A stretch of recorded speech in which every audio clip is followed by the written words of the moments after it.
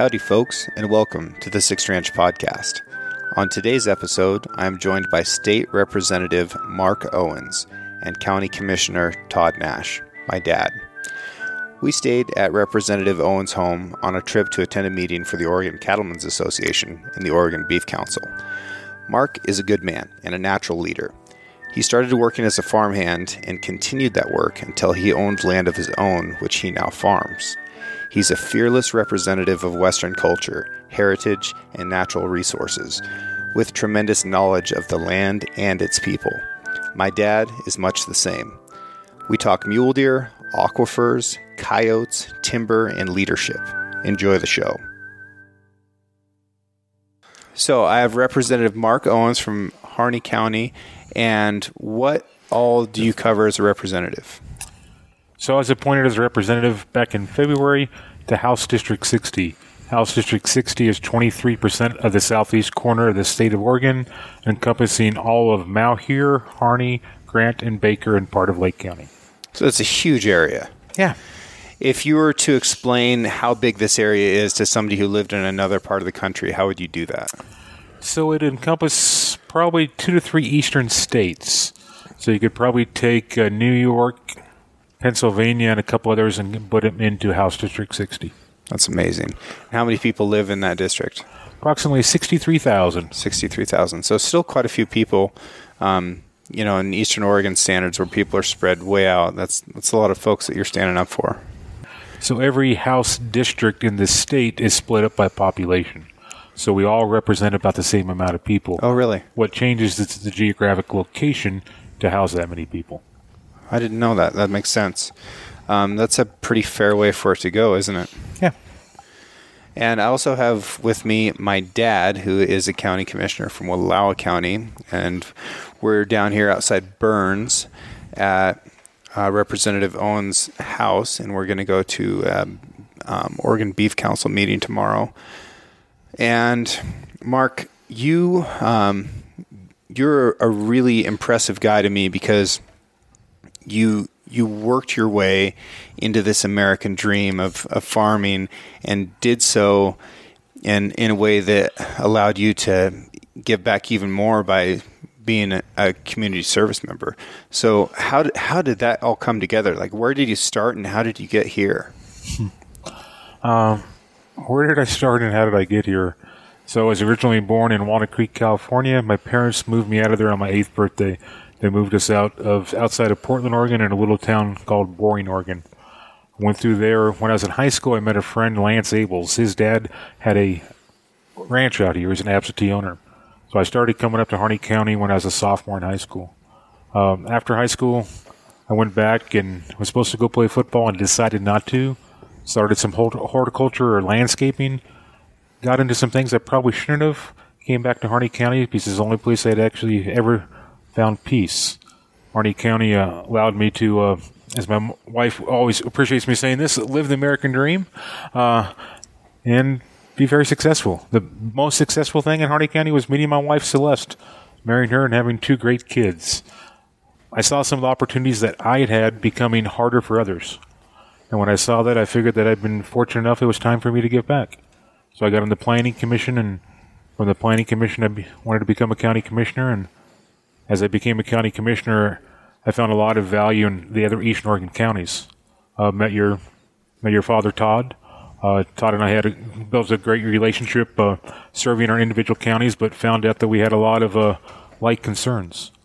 It seemed like that most of the Eastern Oregon counties had a lot of like concerns. So when the opportunity came to serve more of Eastern Oregon, I had grown enough as a leader that I thought, why don't I give it a shot? What are some leadership principles or traits that are important to you, things that you feel like you possess as a leader?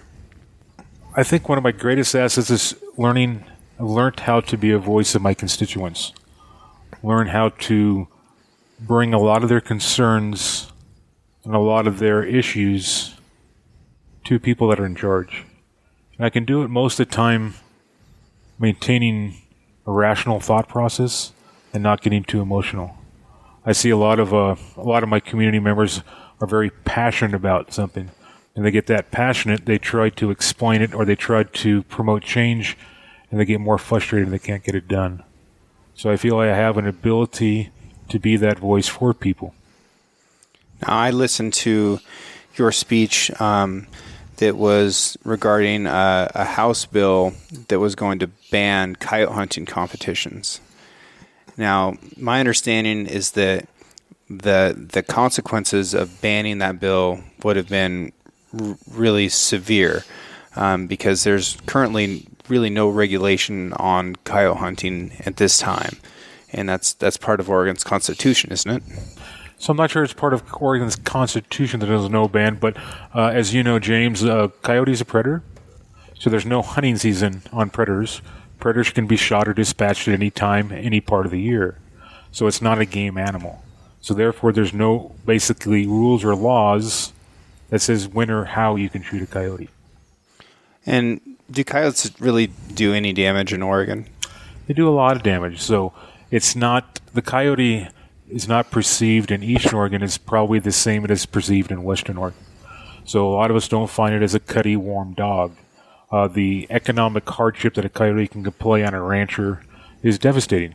When you've seen a coyote eating a calf that's coming out of a cow, or you see a coyote that's eating the prolapse of a heifer that's lying down, and you know that rancher is not going to be able to have income from that, and the suffering that's happening to that animal, it becomes more than...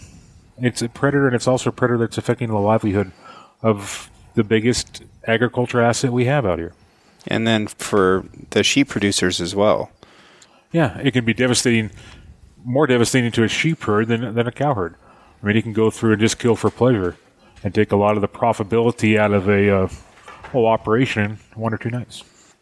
Dad, what kind of effects have you seen on livestock from coyotes over your time in Wallowa County, which is quite a lot different from here? This is more of a Great Basin type feel, sagebrush, a little bit less topography. Wallowa County is more alpine, canyons, valleys, things like that. So my experience with coyotes has not been necessarily negative as far as the cattle industry in Wallowa County. In the time that I raised cattle there, I never knew that I actually lost one single calf to a coyote. And that isn't the same with all my neighbors. I had neighbors that got hit at different times, and much like Mark described, there were some of them that when heifers were in the calving process, the coyotes would get accustomed to eating the calf on the way out, but there were a lot of mitigation efforts to take care of those individual coyotes. As long as I got along with them, we got rid of a lot of coyotes. We did shoot some, we did trap some, did some aerial gunning, but for the most part, me personally, I got along pretty good. And I'm a huge fan of killing coyotes myself. I enjoy a great deal. I like trapping coyotes, I like calling coyotes, and it's really part of our culture as hunters in the Intermountain West and in the Midwest for sure, is that this is something that we do. And we feel good about contributing to both removing some pressure from the livestock in the area, as well as removing pressure from the coyote's prey base, which is oftentimes the same thing that hunters are targeting. So where we have mule deer that are plummeting their populations all across their range, we know that coyotes are killing a lot of mule deer fawns. And the only way to improve a mule deer population is to have fawns that hit the ground and survive. So if you have coyotes killing fawns, then you're going to have this very, very precarious, struggling population that isn't going to have the same opportunity for success. So any chance that we have to remove coyotes is a good thing. And coyotes have compensatory birthing. Despite every eradication effort that people have attempted, whether it's poison, aerial gunning, trapping, bounties, coyotes are so resilient. It's amazing. They're going to be here a long time after we are. So any method that we can use to take the pressure off of those prey animals that matter to us, whether that is livestock or whether that's the animals that we want to go out and hunt, like deer and elk and antelope, I think it's a good thing. And the fact that there was people that didn't understand that and kind of wanted to get in the way of this coyote derby that was removing a handful of animals, like 60-something coyotes. Yeah, so the Derby or coyote calling contest that came under a lot of scrutiny. I believe that weekend they only killed 68 or 69. Yeah. You bring up a point, James. It's interesting. The what did he say? The compensatory birthing. So that was actually one of the arguments on why they shouldn't allow you to have coyote derbies. Because actually, the more coyotes you kill, the more they have dogs, and the population goes up. But one thing we tried to convince them is we pay to have coyotes dispatched. We pay flyers to come in. So we can bring people in to actually do that. One, it saves us money. Two, it's sport. And three, it starts to put the fear of God into that coyote. So when they see a rancher, they see a farmer, they see a vehicle, they become cautious. So when you're in your cow herd and you're going out to check your cows, just the presence of you will put those dogs on guard and have them maybe stay away farther and go back into their native range and prey off of everything you want to hunt, but at least I'm not preying off of the cow or calf. Yeah. And we also have the sage grouse down here, right? Has that been part of your battle at all, either within agriculture or politics? Yeah, so the sage grouse actually really blew up prior to becoming a county commissioner, and they've done a lot of work on that. But the sage grouse habitat in southeast Oregon has the very, very harsh impacts on grazing or anything else. They want it at all costs to save the bird. Yeah, and at all costs meaning that if they found a lek, like a sage grouse mating ritual site, how far did they want to keep cattle away from that? Todd might know that better than me, but I mean, they don't want you grazing near leks. I don't know the answer to that. We don't have any sage grouse habitat or presence of sage grouse in Wallowa County, and so I've been mostly distanced from that. There was incentive programs to do resource mitigation, and those conservation efforts, a lot of the farmers and ranchers down here signed on to those things so that they could go ahead, keep operating, and recognize those conservation efforts. And so there's been a lot of cooperation, collaboration between agencies, U.S. Fish and Wildlife, the state, and individual ranchers and organizations.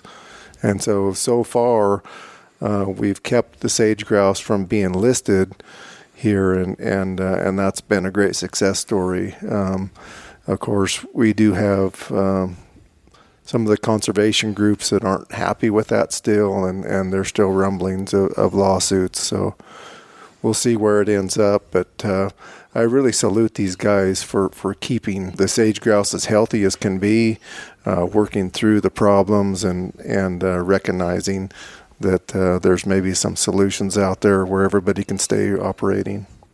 Todd refers to the group, it's the Candidate Conservation Assurances, so CCAs, and a lot of the ranchers in southeast Oregon has put in for that, and that is trying to develop better sage grouse habitat while maintaining grazing. And it's been highly successful, and it also gives them a guarantee if the bird does get listed that they won't be impacted. So it has been a win-win. It has been showing how the rancher can work with ODF&W and work with the federal government in order to protect the bird and maintain grazing activities. And if we are talking about protecting a sage grouse, which is a ground-nesting, ground-dwelling bird, we also need to think about protecting it from ground predators like coyotes and bobcats. And one of the animals that people really don't consider that is extremely hard on the sage grouse is the raven. And anything within Corvidae is fairly well protected against hunting. There's no hunting for ravens at all, but there have been places where ravens have been reduced through government culls or whatever. But, there's a lot going against a sage grouse, and we have ranchers and farmers down here who are doing everything they can to promote sage grouse habitat while also maintaining their livelihood and producing food for everyone who's out here listening, because we all enjoy food, and that's what makes us be able to survive, and that comes from agriculture. Just a subtle reminder. Another thing is, Dad, you said conservation groups, and for some reason that word just doesn't seem to sit quite right with me, and I tend to call them preservation groups. And I'll remind people that conservation is the prevention of the wasteful use of a resource, and that is the definition. So when we're talking about conservation biology, we're talking about things occurring in nature that we can consider a resource and preventing the wasteful use of those things. That is not what these groups are doing. They are preservation groups that don't want to have any impact in any way. And it's an idyllic and unrealistic approach to solving these problems that are real problems. So that's my bet on conservation. And you guys are going to hear that and more from me in the future. I call them much worse than that, really, but I'm just trying to be polite here. Let me give you an example on that one. So a conservation or preservation group might be the Audubon Society. So the Audubon Society has been one of the biggest protectors of sage grouse there is. They actually don't believe that grazing and the bird can be compatible, where the science says it can. So they're some of the ones that are speaking the highest who'd like to try to get all cattle off the range of sage grouse. As you mentioned, James, one of the biggest death rates for sage grouse is avian predation. Yep. So ravens and crows. So the Audubon Society lobbies against any killing of ravens and crows, but their number one bird they want to protect is the sage grouse. The number one threat to this sage grouse is ravens and crows. They'd rather kick cows out than to try to eliminate the one species that is killing their protected bird. And we get back to the argument whether it's more important to have a barred owl or a spotted owl. Exactly. Yeah, that's a murky one. That's a topic unto itself. In the spirit of resources, we're geographically in a really unique place. And I would say geologically in a really unique place as well, because this is a closed basin. So what does that mean? Closed basin. So Harney County or Harney Basin is the only closed basin in the state of Oregon. So no water leaves this basin and goes to the ocean. That's fascinating. So we can think about this as a bowl with a lake at the very bottom of it. And all the snow, all the rain ends up going either into this lake or down into the ground and going down into groundwater, correct? Yeah, so the sump, the lake, most any excess water that comes off as springs or streams ends up in the lake. They're telling us that very little actually gets to recharge underneath the ground. Okay. And then there are some tributaries coming into this water that are actually very productive trout fisheries as well, right? Yeah, so your Blitzen, your Silvies, and sometimes your Malheur. Your Blitzen is one of the, and has quite a bit of red band trout. Seems to be a very stable population in that area. And the red band is a native rainbow trout that, unlike rainbow trout in the rest of the state that can access the ocean, this is a resident species.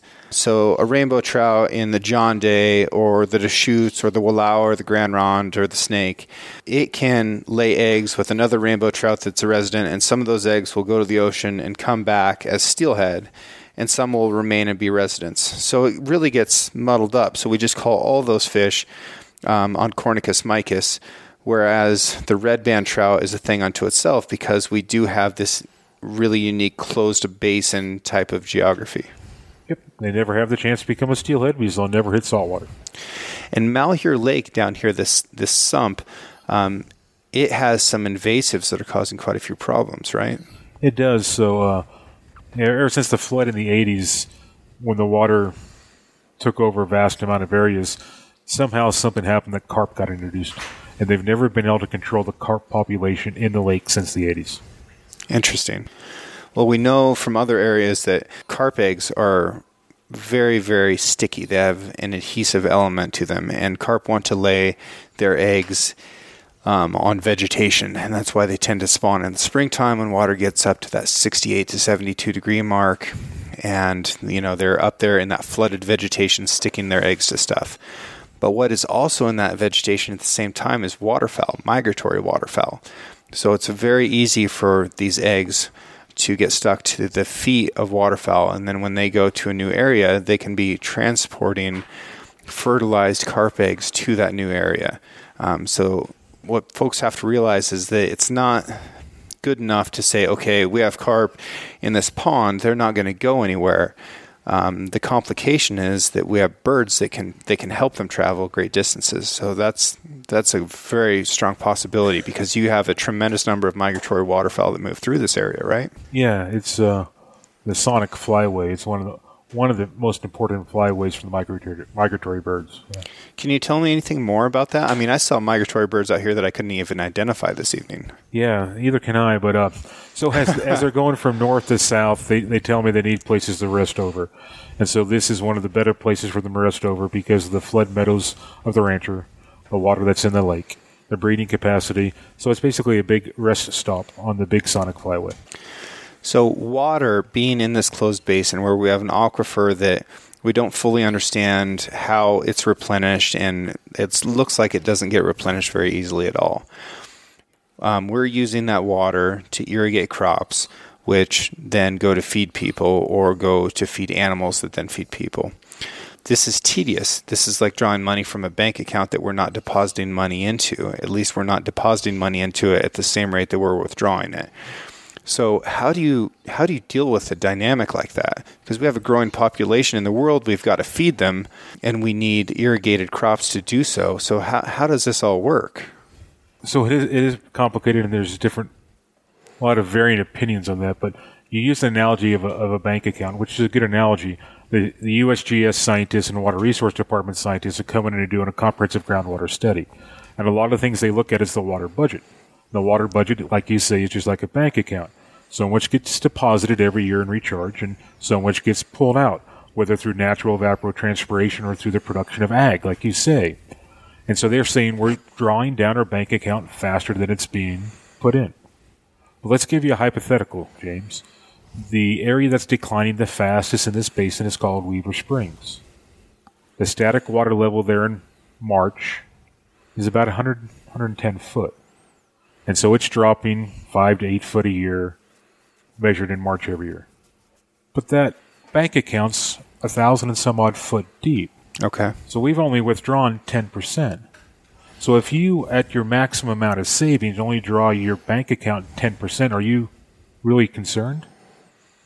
I'm not that good with money. Okay. I mean, I'm buying new guns all the time, buying things for the guns, buying things I can shoot through the guns. I get it. Like I totally get it. But you're trying to forge a way forward so that we can become more sustainable with water, and still be able to produce crops to feed this growing population. So tell me a little bit about that. So that's where we're at. A lot of people are panicking when we've gone through 10 to 11% of our bank account. I'm not ready to panic. I have identified that we need to figure out how to use less water, because if our weather patterns don't change and we keep pulling that down, pretty soon we get to the point where there's not much groundwater. It costs too much to pull the groundwater out. But we have time to do that. Maybe it takes us another 30 years. Maybe we try to slow that rate of decline down in half in the first 10. Half again in the second 10, and maybe half again in the third 10. So we get down to where maybe we're only dropping 6 inches a year. But that gives us a temporal period of about 30 years. And probably the most we'll draw that aquifer down to maybe 300 foot. So all that we'll have taken out of that checking account is 30%. We'd still have 70% left, but that gives us time as a community to figure out how to have alternative crops, technology to keep up, and figure out how to replenish that aquifer. So we have time to work through this situation where we can keep producing food and fiber to feed the people. The one thing I just like to throw in here, everybody says it's the farmer is the end user of that water, and they're the ones that are making money off that water. We are making some money off that water, but we're not the end user. Who's the end user of the alfalfa that is grown here? I would argue the tourist that goes to Tillamook that eats that ice cream cone. Our hay goes to Tillamook, the cow eats that hay, that cow produces milk, that milk produces ice cream, and we eat the ice cream. So I could say consumers are all the end users of the water that is being used in Harney County. And who doesn't love ice cream? Exactly. If we can eat ice cream while we're shooting coyotes, that's a perfect deal. That does sound like quite a challenge. I'm going to have to put that one on my bucket list. So compare that to Wallowa County, Dad. What are the water issues that we face up there? Well, storage is our biggest issue. And so we have a tremendous amount of water that runs off. We have rechargeable aquifers. We have underground aquifers that exit the county. The amount of water that we have is not our issue. We have a relatively small amount of farmland compared to the amount of water that we have.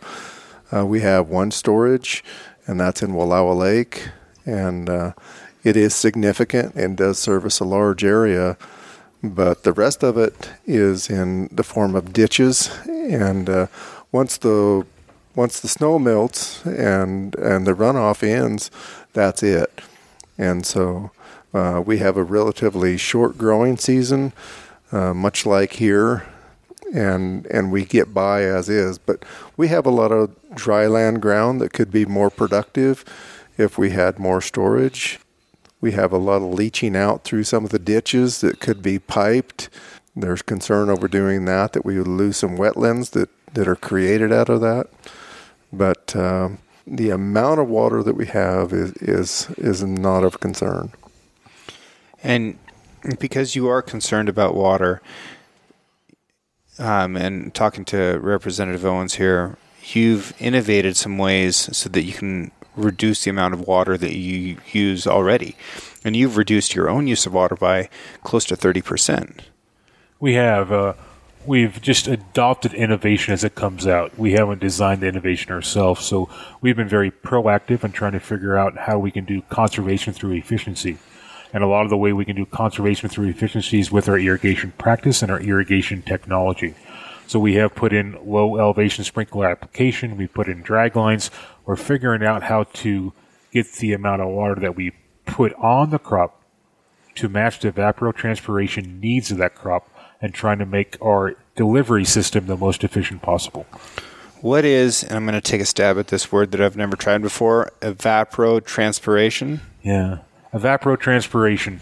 So it is the plant transpires, and then you have evaporation. So it's combining the evaporation and the transpiration of the plant to know how much water a plant would need. So the transpiration is water molecules moving through the vacuoles of the plant cell walls onto its surface and then evaporating, correct? So I can say transpiration, but I can't say vacuoles or stoma or guard cells, but I think you have it about right. I think you nailed it. Okay. So one of the projects that we're doing on the Six Ranch right now, actually we just completed, is removing a bunch of juniper. So we just cut thousands of juniper trees, piled them up, going to burn them this winter, have a wonderful time lighting all these things on fire. But what we were looking at was about 33 gallons of transpiration per tree per day. Yep. Amazing. So when we're talking about this scale of thousands of juniper trees, all of them right along the Wallowa River, now each one of those is allowing an extra 33 gallons of water a day to go down the river, keep that water more cool, allow for more irrigation downstream, and allow for more fish to move upstream. Like, there's a win all across the board. And folks, these are an invasive type of juniper tree. So a painting I have of the ranch from 1906 shows 0 juniper trees in the painting whatsoever. So in the span of a century, we get completely clogged up with these things, and we just had a really badass tree felling crew go through and murder every single one of them, and I couldn't be happier about it. So Todd, I got to ask you, didn't James as governor give you money to actually raise your dam? Yes, she did. All right. Yeah. And so it wasn't actually raising the dams. The Army Corps of Engineers came in and take a look at the dam safety issues, and they asked that we lower the amount that was being held back. And so it's only being able to hold back about 70% of the pool right now. And so the $14 million that's coming in that was through the governor's proposed budget, that is going to get us back to nearly a full pool. So we were in a meeting with the governor about a year and a half ago, Todd and I, with some other commissioners, when I was still a county commissioner, and the governor was going around and everybody was making comments. And when the governor got to Todd, her first comment was, "We got you a dam, didn't you?" And Todd graciously said, "Yes, you did, ma'am," and asked a few questions. When it got to me, I asked, "Can I have a dam?" And she said, "No." So I think there was definitely some favoritism going on at that time. Yeah, and I responded that you actually had to have water first. And she agreed with them. So, And just to clear up the 70% pool and the full pool for those folks who are interested, we're not talking about the actual amount of water that is held in the lake, because at 70% right now we're only holding back like 17 feet of water in a 300-foot deep lake. So when we can go to full pool, that just means we can hold back 30% more than what we're currently holding, which over the span of a lake turns into a lot of acre feet, which is a measurement that water is commonly referred to in when it pertains to irrigation. Is that correct? that is correct. 326,000 gallons in an acre foot of water. Wow. Yeah, when we talk about things like cubic feet per second or cubic meters per second or acre feet, these numbers just get so big that it's almost impossible to think about them in terms of gallons.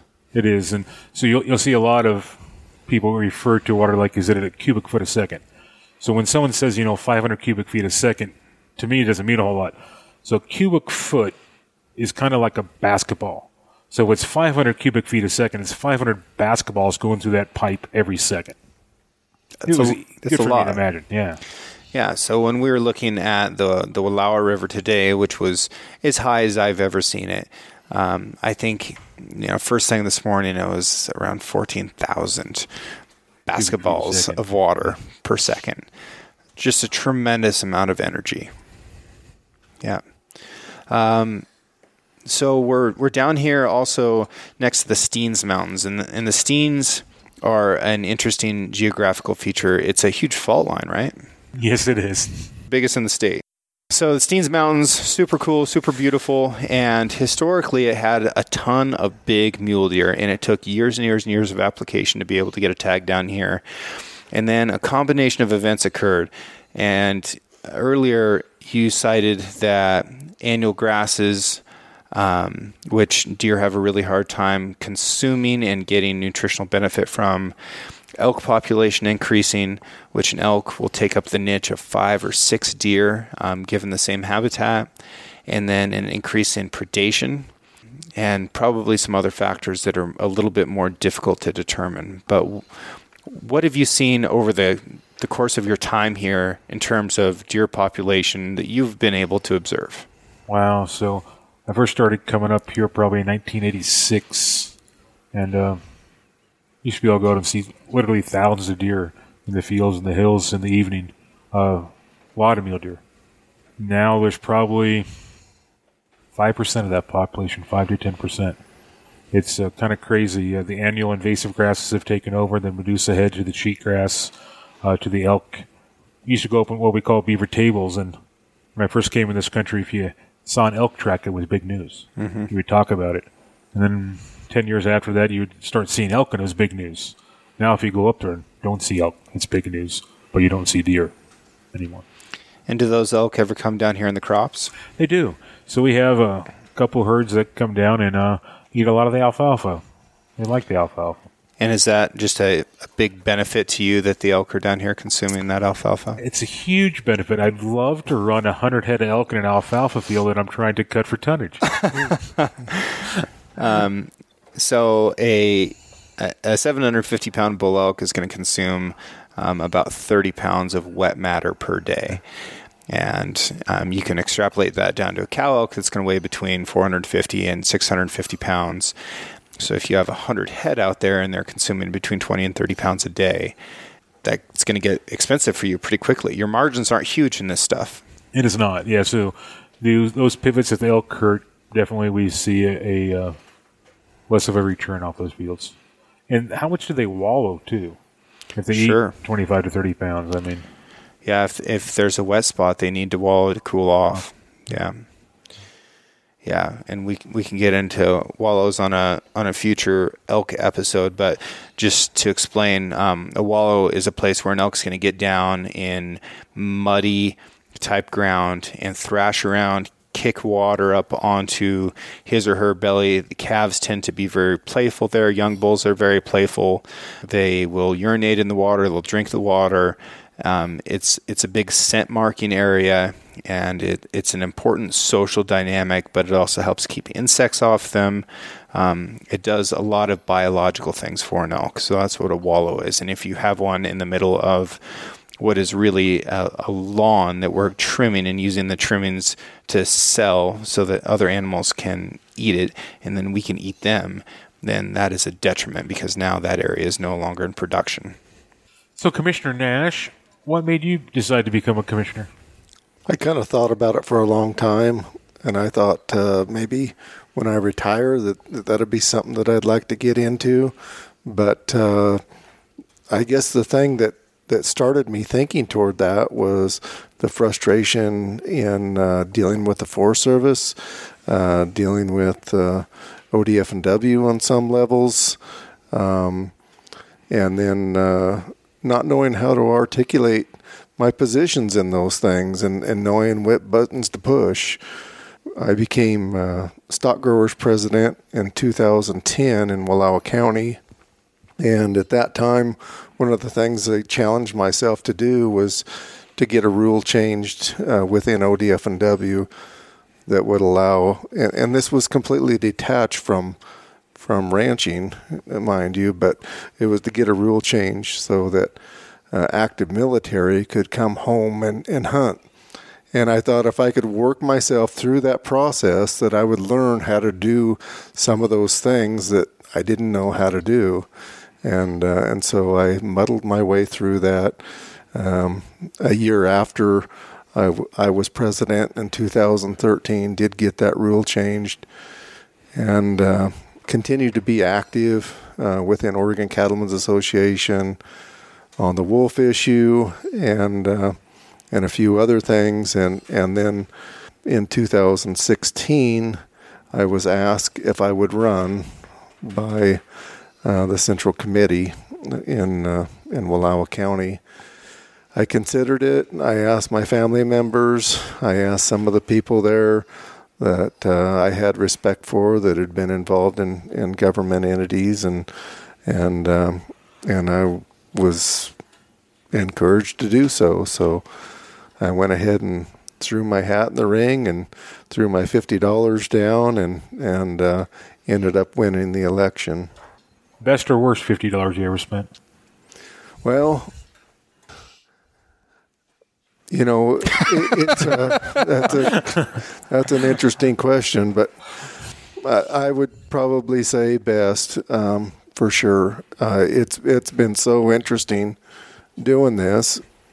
It's not like any job I've ever had before, not even close. I wasn't ever on a school board or anything else, so.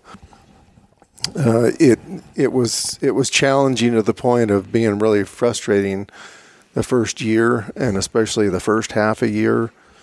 And now that I'm 3.5 years into the process, I tell people when they ask me, do I enjoy it? In the first year, I told them, yeah, sometimes, but I don't know that I'm even supposed to enjoy it. Now I tell people that I shamefully do enjoy it. And a lot of it has been because of the camaraderie of commissioners and representatives like yourself and others, being able to go to battle for my community and win, lose, or draw, the frustration level that I had way back when I wasn't able to maneuver through the system. If I can do that for somebody else, it's a really a good feeling. I can tell you that $50 that was spent in your county that day was the best $50 that was spent in your county. Getting to know Todd as a friend and working with him as a county commissioner, he's very good at what he does. Yeah, I agree. He cooked some pretty good steaks tonight, too. He did. Yeah. He did. Small, but fairly good. Only about 32 to 48 ounces each. Yeah, a petite 48-ounce ribeye, and I think we made 5 of them. So I definitely housed one of those, and then some dessert and seconds on cauliflower. So you were the end user of some of that water that was being pumped. Exactly. All right. Exactly. If there's people out here who are thinking that maybe they're at a point in their life where they feel like representing someone else, whether that is being a class president, or leadership on their sports team, or leadership in any way where they can represent other people and kind of take their cause forward. What would you say to those people who are thinking that maybe they want to step into a leadership role? What would I say to them? Try it. See if it's something that you find you're good at. But don't do it because you think you're going to empower yourself. Don't do it because you might have a specific item that you want to possibly change for yourself or change for your family. Do it because you want to try to help your team, your class. Do it because you have an attitude of service. I would wholeheartedly agree. You have to do this with somebody else's best interest in mind. And it was kind of interesting. This is the first time that I've been to Representative Owens' house, and they lived, Celeste, and he lived in a beautiful place here in Harney County, wide open spaces. But I've seen Mark go to battle on forest issues and timber issues, and from his house you can't hardly see a tree. And it isn't in his interest to do that. It's in his community's interest. And Mark has done a fantastic job of representing those who can't articulate those points. And it's humbling to see him do that. Yeah, I agree. I wholeheartedly agree. And I think that's the biggest misunderstanding about leadership, is that it just means that you're in charge. Like when you're the leader, you are working for the people you are leading, not the other way around. And if you can figure that out and make peace with it, and that's the reason that you're doing it, is you want to enable someone else or a group of other people to be able to do things better by serving them in a leadership role, you can do it very well. If it's for any other reason, man, you're probably going to have some hard times. And that's the root of corruption, I think. Any other issues that you would like people outside of Southeast Oregon to understand about what's going on here? I'm not sure if it's an issue, but maybe it's a philosophy. Or maybe philosophy is not even the right word, but Oregon is a very diverse state. So we got great oceans, we have the Alvord Desert, we got the Alps of Oregon up in Enterprise, we have high desert. And not a one-size-fits-all. We try not to dictate what happens in a lot of the urban areas. We don't really care if you have a nude bicycle race in Portland. Maybe we don't think that's something that would happen in Harney County. But we would like you not to care that we try to have a derby to shoot a predator animal. We don't care if you have a fishing derby. Don't try to bring your values to our area.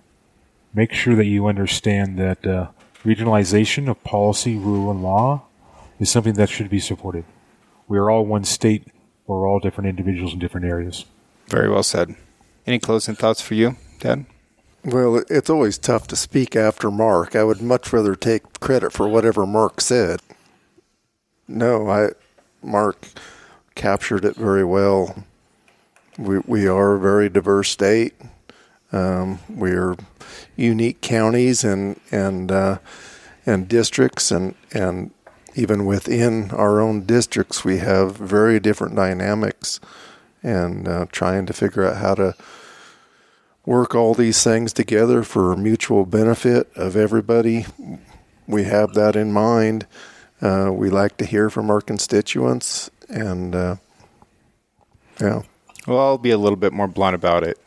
If you don't know a swather from a baler or which end of a cow stands up first, and you think that you want to set some policy or have an opinion about agriculture, you need to educate yourself before you establish that opinion. Because once you have an opinion, it's very difficult for people to change it. Even if you believe that you yourself are open-minded, new evidence doesn't necessarily change your mind. So educate yourself first and then make up your opinion. And I think that that's a good thing to live by anywhere you go. Gentlemen, I appreciate your time. Thank you so much. Where can people find out more about you, sir? where can you find out more about me? Don't Google me, but go ahead and email me. So email me at rep.markowens@OregonLegislature.gov. Ask me any questions. Everybody always has an invite to come out to Southeast Oregon. If you want to come out and educate yourself, shoot us an email. We'll have you out here. We'll show you what side of a cow stands up first. We'll show you a cutter and bather, and we can help educate you. Awesome. I don't think that there's many representatives that would actually live by that, and I think that you absolutely will. And if they want to find out more about County Commissioner Todd Nash, well, they can go on the county website and they can find my email there. I post my cell phone. I'm available anytime, and I prefer to get a phone call same way. And some of the most effective things that we've had have been inviting legislators and different people out. We've had exchanges with junior high kids and brought them out to our places for 4 or 5 days at a time. All those things have value. And the more that we meet and understand each other, the better we're going to get along. Awesome. All right. Thank you, gentlemen. Catch you next time. Thanks for listening, and I hope you enjoyed hearing from Commissioner Nash and Representative Owens. If you want to follow up with these gentlemen, they would love to hear from you. This podcast was edited by Emily Brannigan, with original music written and performed by Justin Hay. Art for the Six Ranch podcast was created by John Chatelain and digitized by Celia Christofferson. If you enjoyed the show, I encourage you to subscribe and share it with a friend. Talk to you again soon.